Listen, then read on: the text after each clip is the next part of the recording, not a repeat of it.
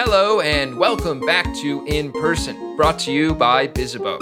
In case you and I haven't already met yet, my name's Brandon Raffleson, and in each episode of In Person, we explore the world's most daring events and the people who make them happen. All right, Almost Hybrid is done. Over 6,000 event and marketing professionals signed up for our second virtual summit, which took place on November 24th. Ordinarily, I would never think of organizing an event during the week of Thanksgiving in the United States, but 2020, am I right? We had a show-up rate of over 40%. We had leaders from brands like IBM, CNBC, Ubisoft, and Burning Man join us to discuss virtual event best practices for today and ideas for planning for the hybrid future of tomorrow. There was also improvised hip-hop and a mind-blowing magician. It was wild. If you missed Almost Hybrid, don't sweat it. You can watch all of the sessions, including the hip hop and the magician, at events.bizzabo.com/hybrid. Again, that's events.bizzabo.com/hybrid. Now, it's time to turn our attention to Adele Durham, VP Events at Haymarket Media. Since launching in 1957, Haymarket has focused on building powerful communities of interest around specialist audiences, all through the power of storytelling. Haymarket includes over 65 different brands like PR Week, Campaign, and McKnight's, which we'll explore a little further during this episode. While Haymarket has its roots in print media, they also tell stories through events. That's where Adele comes in. Adele Durham has worked with Haymarket in a variety of roles for over 10 years. She is an experienced VP Events with a demonstrated history of working in the media and events industry. Over the years, she's honed her experience in budgeting, event planning and strategy, event management, and digital marketing. In this episode, we cover Adele's journey at Haymarket, but we also dive into pressing topics related to virtual events, like the challenge of producing a virtual award show, how to craft a compelling virtual event sponsor package, how to create virtual-first experiences that truly take advantage of the medium, and what the events landscape will look like in 2021. All right, break out your crystal ball, and let's get to it. Adele, welcome to the show. Thank you so much for being here. Thank you so much for having me. I'm so excited we were able to make it work.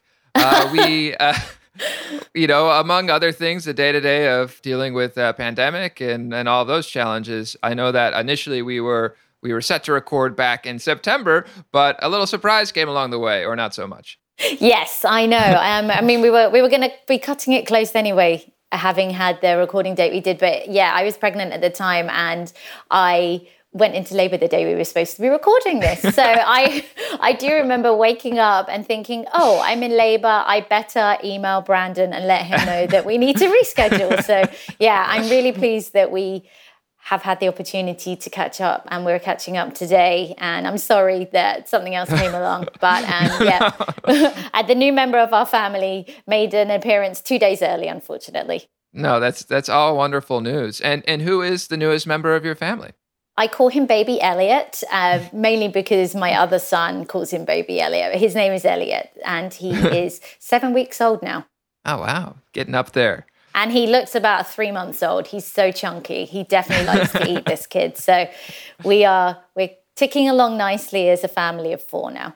Is there a particular namesake? Not really. His middle name has a namesake. His middle name is Connell, and it is for my grandfather. And also, unfortunately, I lost my grandmother about 3 weeks before Elliot came into the world, and her name was Constance. So it is kind of got a dual meaning there. So Elliot Connell Center is his name. Oh, wow. What a name. Set him up for life.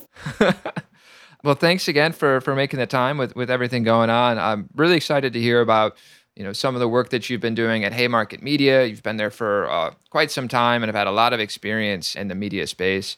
Really, interested in talking about some of the ways you're thinking about virtual and sponsorships and all of that. But I guess to start, you've been with Haymarket Media for nearly 14 years, working in both the UK and the US offices and in a variety of different roles. Could you briefly walk us through your career leading up to Haymarket and, how things evolved after you landed there?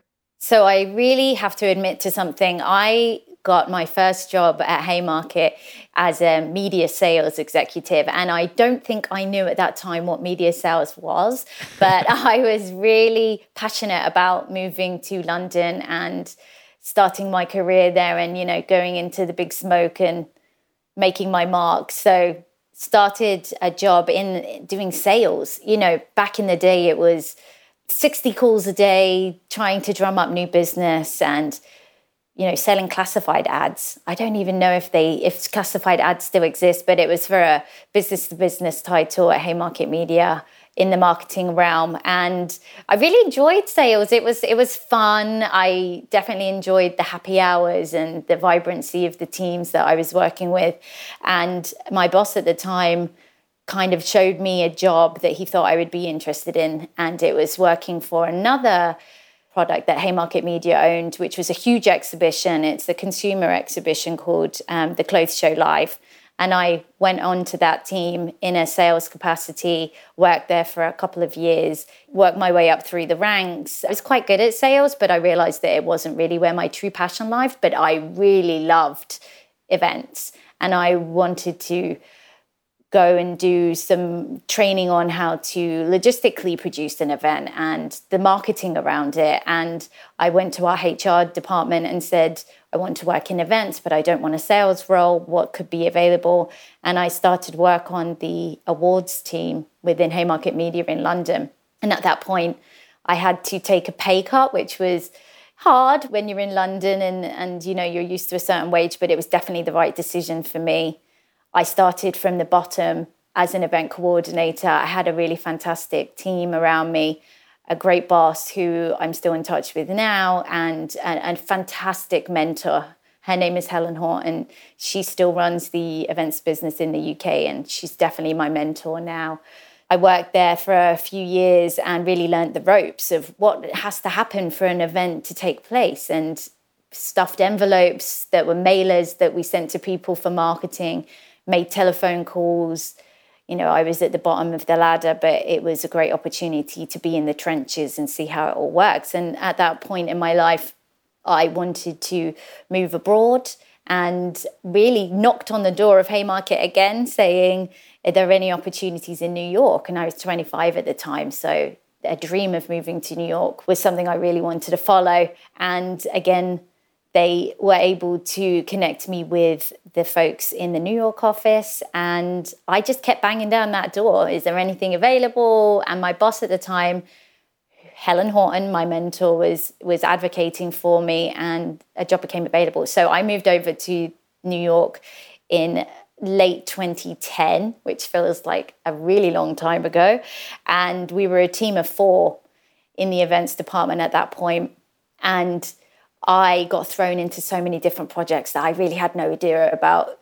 I was somebody that had done a lot of award shows, had never done conferences, and was a really great learning curve for me. So from a team of 4, we are now a team of 10. And I think I moved over here and I was event manager level, and now I'm VP of events. So I've had a really, really great career in Haymarket Media in different positions and on both sides of the Atlantic. And I'm so very grateful to the company for always allowing me to learn new skills and to look into other opportunities. So that's where I am at the moment and where I came from. That's quite the origin story. And I think it's so cool how you kind of put yourself into this role of sales. You weren't quite sure about all the ins and outs of it, but you're doing that for a while and realized, oh, your interests were elsewhere. And the fact that you were willing to start from scratch, more or less, at the bottom of the barrel and work your way up, I think that's so cool. And I think another thing that really stands out to me is just how you've had that strong support from your mentor. Shout out to Helen Horn, and a strong support from the company and making these shifts along the way. Yeah, and I think it's a testament to Haymarket in allowing talent to thrive in different areas, because it must be quite annoying to have to fill a role in one place and to open up a role in a different place. So I'm really grateful to them for the opportunities that they've offered me, and I'm so grateful for the opportunity to have lived and worked in both London and New York because the cultures are slightly different, and I've learned so much. I really feel that my career was accelerated being in New York, and I'm grateful to it's another mentor that I have over here who's my current boss, John Crew. He's been a really great advocate for me as well. So I've been very fortunate and lucky in having great managers who have supported me and my dreams. So you're here today, and you are the VP of Events at Haymarket in the US. So what do your responsibilities generally entail? A good portion of it is they're being entirely responsible for the event strategy and then the execution of all of the events that we offer to our business-to-business subscriber base. So Haymarket Media is a media company that has different brands under it. 3 of them that I work quite closely with are PR Week for the communications and marketing industry, Campaign, which is a big reputable brand in the creative industry, MM+M. It used to be called MM+M. It's MM+M, which stands for Medical Marketing and Media.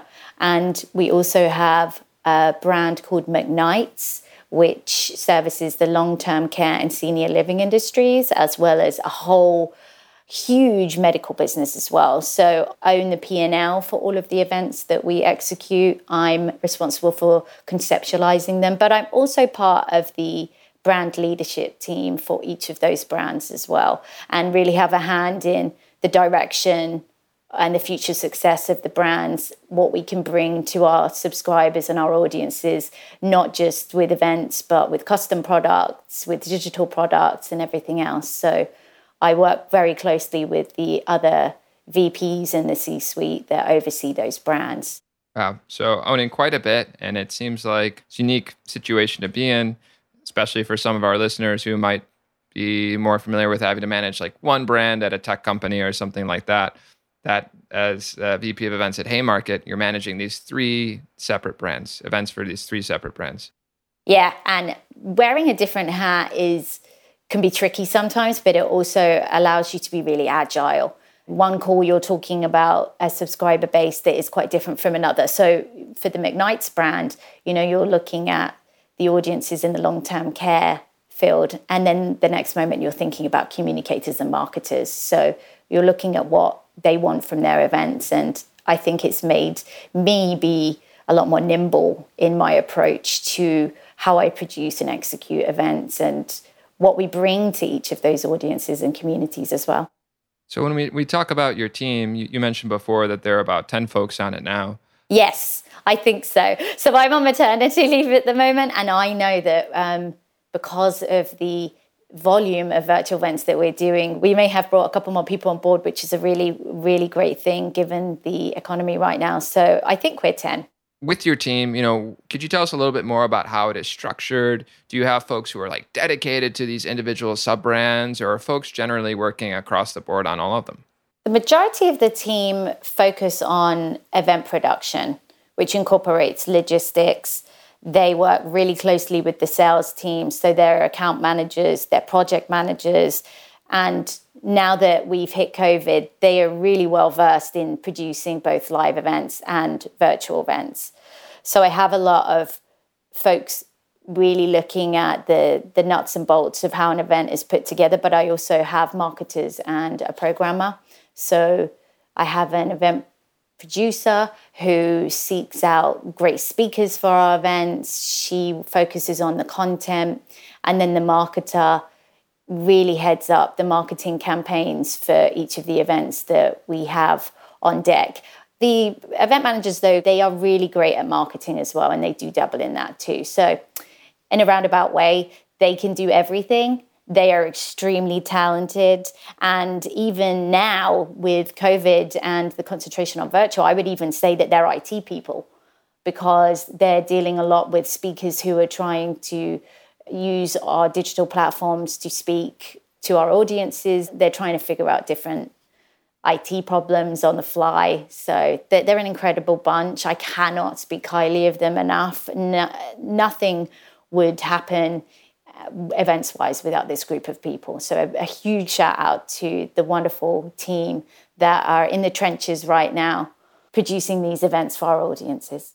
Shout out to the team. Yeah, a huge shout out. And I was saying earlier, because I've been on maternity leave, I have felt slightly guilty about not being there to soldier on through these events with them. I said to you that Drizzly's really making a profit off me at the moment because I feel that I have to send along some Dutch courage and some bubbles for celebration after each of the events, because we're so desperately missing doing live events. I will be honest about that.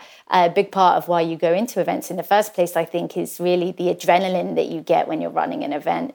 And in a live environment comes with thinking on your feet, and you can enjoy the event as well at the same time. You know, the lights and all of the action and everyone eating and drinking. So we're missing that quite drastically at the moment. It's tough. Everything virtual, running these virtual events. In some cases, aside from the additional coordination with all the AV production and whatnot, it's just like a typical workday, just sitting in front of your computer versus being in the action.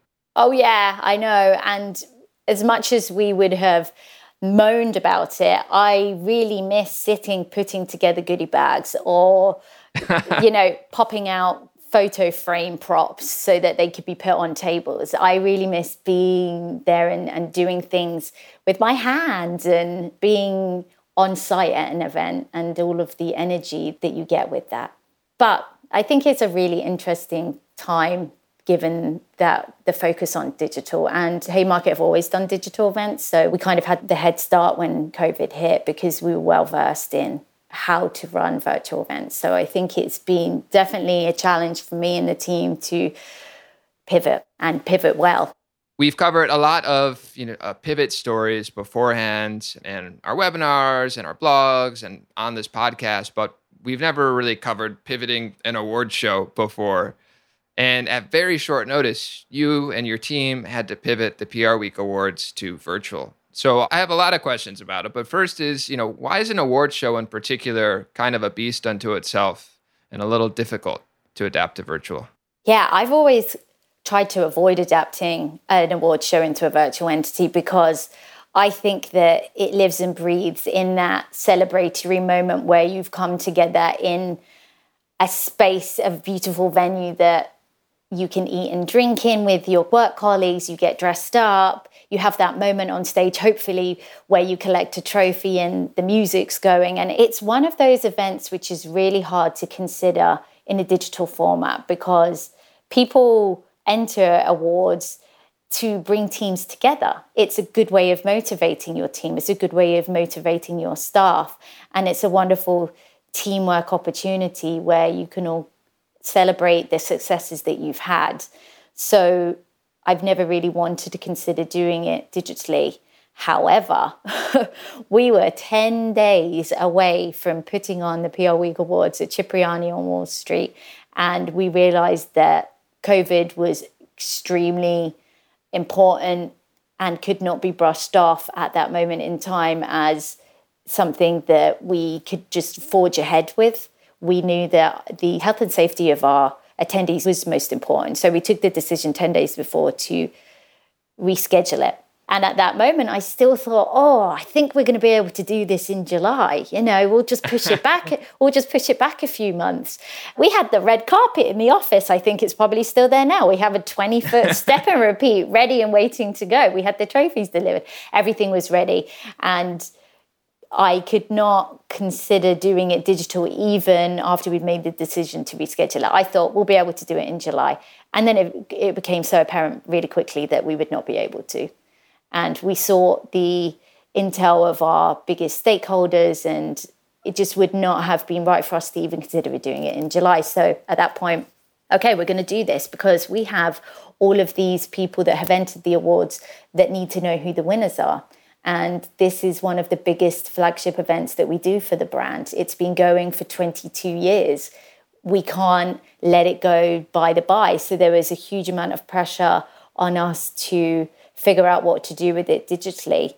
And you think of all of the challenges that you overcome. And this is one that I will always stick with me because I had sponsors that were on the line. I had attendees that had bought tickets that needed an event to celebrate at.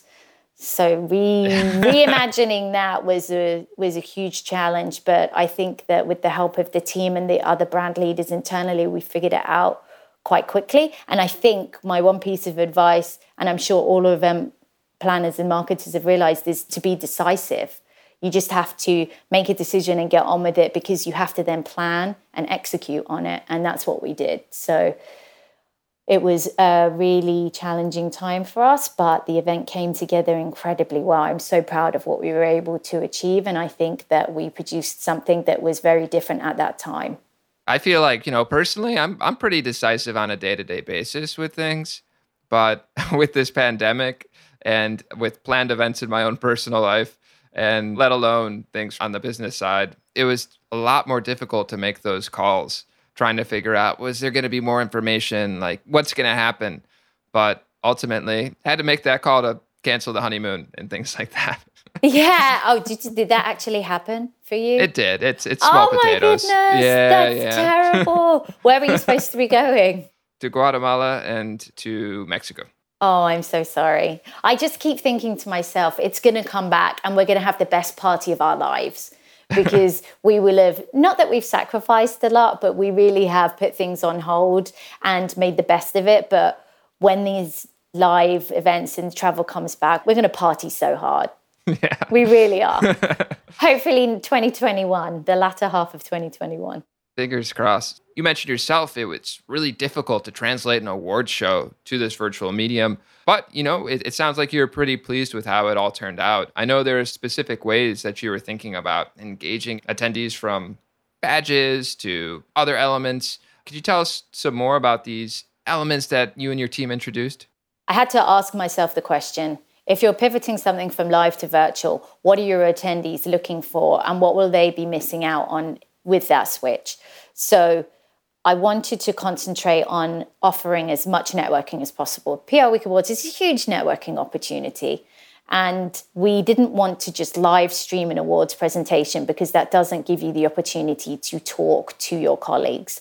So like I said, we've been doing virtual events for a while and had an event platform, digital platform that we'd work with quite closely. So we built an event environment on that platform that had a lobby that we called the foyer, the awards foyer. And then you went into the sponsored hangouts, which were, they were sponsored booths, but we called them sponsor hangouts. And so we looked at what would be most important for the attendees, and that was networking, content as well as celebration. And we wanted to be sensitive and mindful to the time that we were producing this event. People may have lost their jobs. Teams that had worked on the campaigns that were perhaps winning might not have a full roster of staff at that point. So how could we be sensitive to what was going on outside of the walls of the companies that we were working with? So we had this fantastic networking lounge where people could chat to one another. You could actually talk to anyone. You could go into a who's who section and see who's in the environment and strike up a conversation with anyone that was in the digital environment at the same time as you. We had these sponsor hangouts. So you could pop into a sponsor hangout and chat with the people at that company or other people that were in the hangout at the same time. We had a live social media wall that would bring in all of the Twitter activations that were taking place during the event.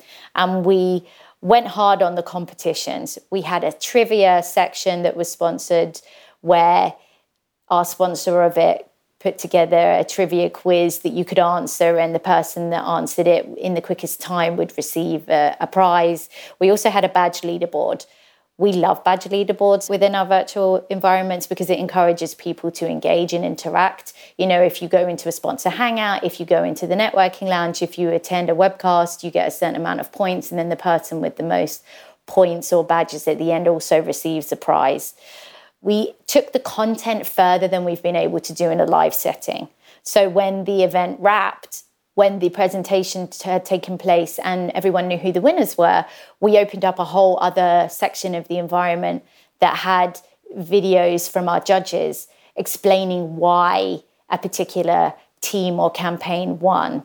And it really gave you insight that you would never have got if you were in a live setting, because there's really not enough time within a live setting event to be able to have words from the judges and such. We also had this really cool, I love doing it. It was a welcome video from each of the staff members that work on PR Week. You know, we hadn't seen our community for months. So we put together a video that had, you know, Craig Roth saying hello to the audience and explaining what was going to happen during the event. And then Jen McLaughlin, one of our sales reps, talked you through how to do the trivia. So that welcome video was a way for our community to see us and to be reminded of what we look like and hear from us at the same time.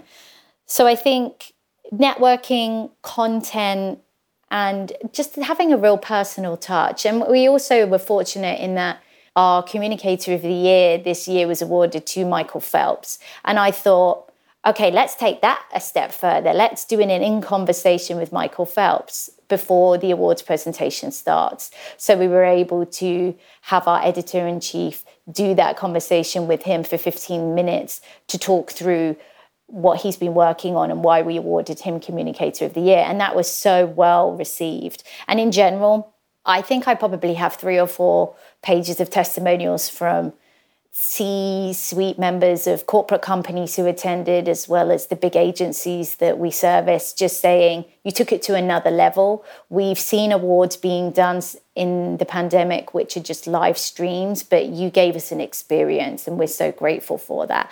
And that for me was just the icing on the cake. I thought all of the hard work that went into building out the extras that we had to do for this event made it worthwhile, because the audience really enjoyed it, but felt that it gave them something different that they hadn't yet seen. So it was a big tick. That sounds really special. That interview with Michael Phelps, was that not originally planned for the in-person? No, because when you do a live event awards show, you're kind of looking at a 5-hour time slot, you know, from 6 to 11. You've got to eat dinner. You've got to allow opportunity for networking and drinks. You want to make sure that you have an after party. So your awards presentation is probably only an hour and a half. And that is to go through all of the winners. It's to run competitions if you've got them. So we would never have had opportunity for him to engage in a one-on-one and give the audience his opinions on mental health and such, which was what he was being awarded for. So it was really well received, and we were fortunate to have such a great winner this year, and he was such a nice gentleman. I have amazing things to say about him. So we were just talking about creating really exceptional experiences for the attendees, and I know earlier you mentioned a big component of some of these events is also the sponsors and making sure that you're providing value to them. Now, it sounds like that was the case with PR Week, but whether we're talking about that or if we're talking about the MM+M awards event that happened, could you share with us a little bit more background on how you approach sponsorship packages for these virtual events? I think it's important to realize the context around these events. We've always had great support from our communities on the sponsorship, and our sales teams have always done a kick-ass job of working with those sponsors on what the activations look like. And the team that they work really closely with internally is the events team. So myself and my team will consider what event we're putting on, and then we will conceptualize with the sales team what opportunities would be available. And I think what has rung true in the last 4 or 5 years is that sponsors want to partner with us on an activation that is close to their hearts, whether they want to do something that's philanthropic or whether they want to do something that's for thought leadership or purposeful. You really have to hone in on what they want to get out of the experience rather than just putting their logo on a step and repeat. So for their PR Week Awards, we had already got a lot of sponsors that were on board at the time that we pivoted, and they continued that relationship with us in the same sort of vein, sponsorship-wise, and we were really grateful for that. For MM+M, we only did that event a few weeks ago, so we had to rewrite the sales opportunities because at that point we hadn't sold a lot of them. So what I did was consider the live sponsorship opportunities and then see whether they could exist in a digital or a virtual event setting. I'll give you some examples. We have had food trucks at our award events so that when you're exiting Cipriani, you can get a grilled cheese and some tater tots on your way out. Huge hit. And obviously, it's a really great partnership for one of our sponsors to partner with us on. Okay, you're not going to be able to do that when it's a virtual event. So we looked at giving away Grubhub vouchers. So when the event wraps, all attendees get a $15 Grubhub voucher to get their late night snack. So that was quite an easy one to pivot. We at our live events do champagne giveaways. So at 3 different points during our events, we will randomly select a table to receive a bottle of champagne that they can enjoy. And people love champagne at live events. They go a long way. So that one always gets sold out from a sponsorship perspective as soon as it becomes available. How can you do that in a virtual event? Is you can do the same sort of thing. You can run a competition, whether it is an engagement competition prior to the event beginning. You could run, a best dress competition, and that still can work both live and in a virtual setting. You just have to consider how people upload their photos. And if you have a live social media, well, that's one way that they can do it. So you can still run a best dressed. We always run a selfie competition at our live events, and we typically have photo props on the tables. Sometimes we've had selfie sticks that people can take home with them, or selfie lights that are branded with the sponsor's logo. You can do the same thing. You might just need to run a competition ahead of the event. We did a coffee and cookie sponsor for the PR Week Awards last year. When you were leaving the event, you got Cipriani's amazing cookies to take home with you, as well as a coffee, and the cookie itself was branded, and so was the coffee cup. We can't do that in a virtual event, so we looked at sending through gift hampers to certain competition winners that had vouchers to a coffee company in their local area, and also a small business maybe in that area that did the most delicious cookies, and send the hamper ahead of time or the next day. So we really were building the media kits, looking at what we would have offered live, what we could reimagine virtually, and then what, if we couldn't bring certain sponsorships back, what we could replace them with. So I considered a caricature sponsor, where in the virtual event setting, you could have your caricature drawn by a caricature artist. So a sponsor could come on board and partner with us on that. So there are quite a few that we looked at. Because we were doing the trivia, we could have a trivia sponsor. Because we had the badge leaderboard, we could have a badging sponsor. So just looking at what was available to us and how we could pivot and how we could really incentivize the audience. I love to hear that combination of finding inspiration from in-person events and seeing like what can be adapted, and then also seeing, what can be done specifically for the virtual medium, and finding things like, for instance, that caricature artist, which I guess could be done in person, but thinking about it in the virtual settings puts a new spin on it. The thing is, with our live events, we sometimes run out of space. Cipriani is only so big. Once you've got 1,000 people in that space, you can have a photo booth, maybe a flower wall, step and repeat, and the bars. But you are running out of actual square footage to host specific activations. If I were to bring a caricature artist into that event, I would need to find another location for them to be that would be high traffic, that wouldn't have any flow issues as it pertains to the event, etc. So your hands are tied sometimes in a live event, just purely based on the space that you're using. And not so much the case when we're in the realm of the virtual. Speaking of sponsors and these great experiences, when it comes to the end of the day, proving ROI to sponsors and measuring that value, I understand that you believe it's easier to do virtually. Why is that? I think that the virtual event platforms now offer you the best data possible. The data that you can pull from a virtual events platform will show you not just who showed up, but it was who showed up and what they did. What white papers did they download? What booths did they enter into, and how long were they there? How long did they watch your awards presentation for? How long did they watch a video within a sponsor's hangout? Who they spoke to, what conversations they had, etc. So it offers you such great data that you can then decide what would be appropriate to share with the sponsor. So, I mean, that comes all in the contract phase, but the amount of data on engagement that you can pull and metrics that you can pull is really great now. And I think it's come a long way. Like I said, we've been doing virtual events the entire time that I've been at Haymarket in the US, so a good 10 years. And it's really grown from just knowing who's registered and who's attended to a place where you can look at behaviors. And I think as a sponsor, that is the data that they're looking for, because whether they're sponsoring your event to show thought leadership or to just partner with a reputable event to showcase the industry that they're participating, it's great data for them to do with as they see fit. For sure. I mean, in-person events have, as the story goes, have long been a black box when it comes to data.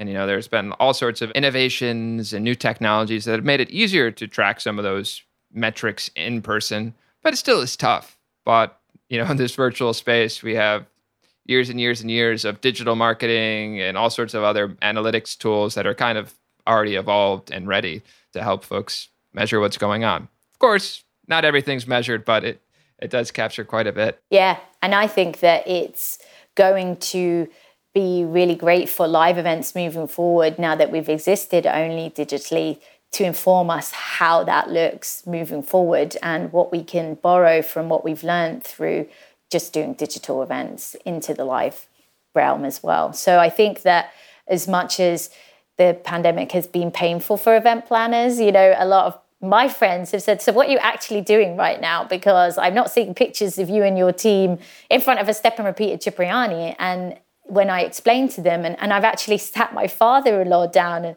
showed him the virtual event that we did for PR Week Awards, and he was blown away, because I don't think that other folks outside of industries attending these events realize how phenomenal virtual events can be if they're done right. It's going to be a good learning curve for all of us. So I guess that kind of leads to my next question for you here, which is, how do you see the future? It sounds like there are a lot of elements of virtual that you're still planning to incorporate, but looking into 2021 and beyond, what's on your mind? I think my boss will laugh, because I have probably had hybrid events on my mind for 2 or 3 years, and for I don't know what reasons, we just haven't managed to do them yet.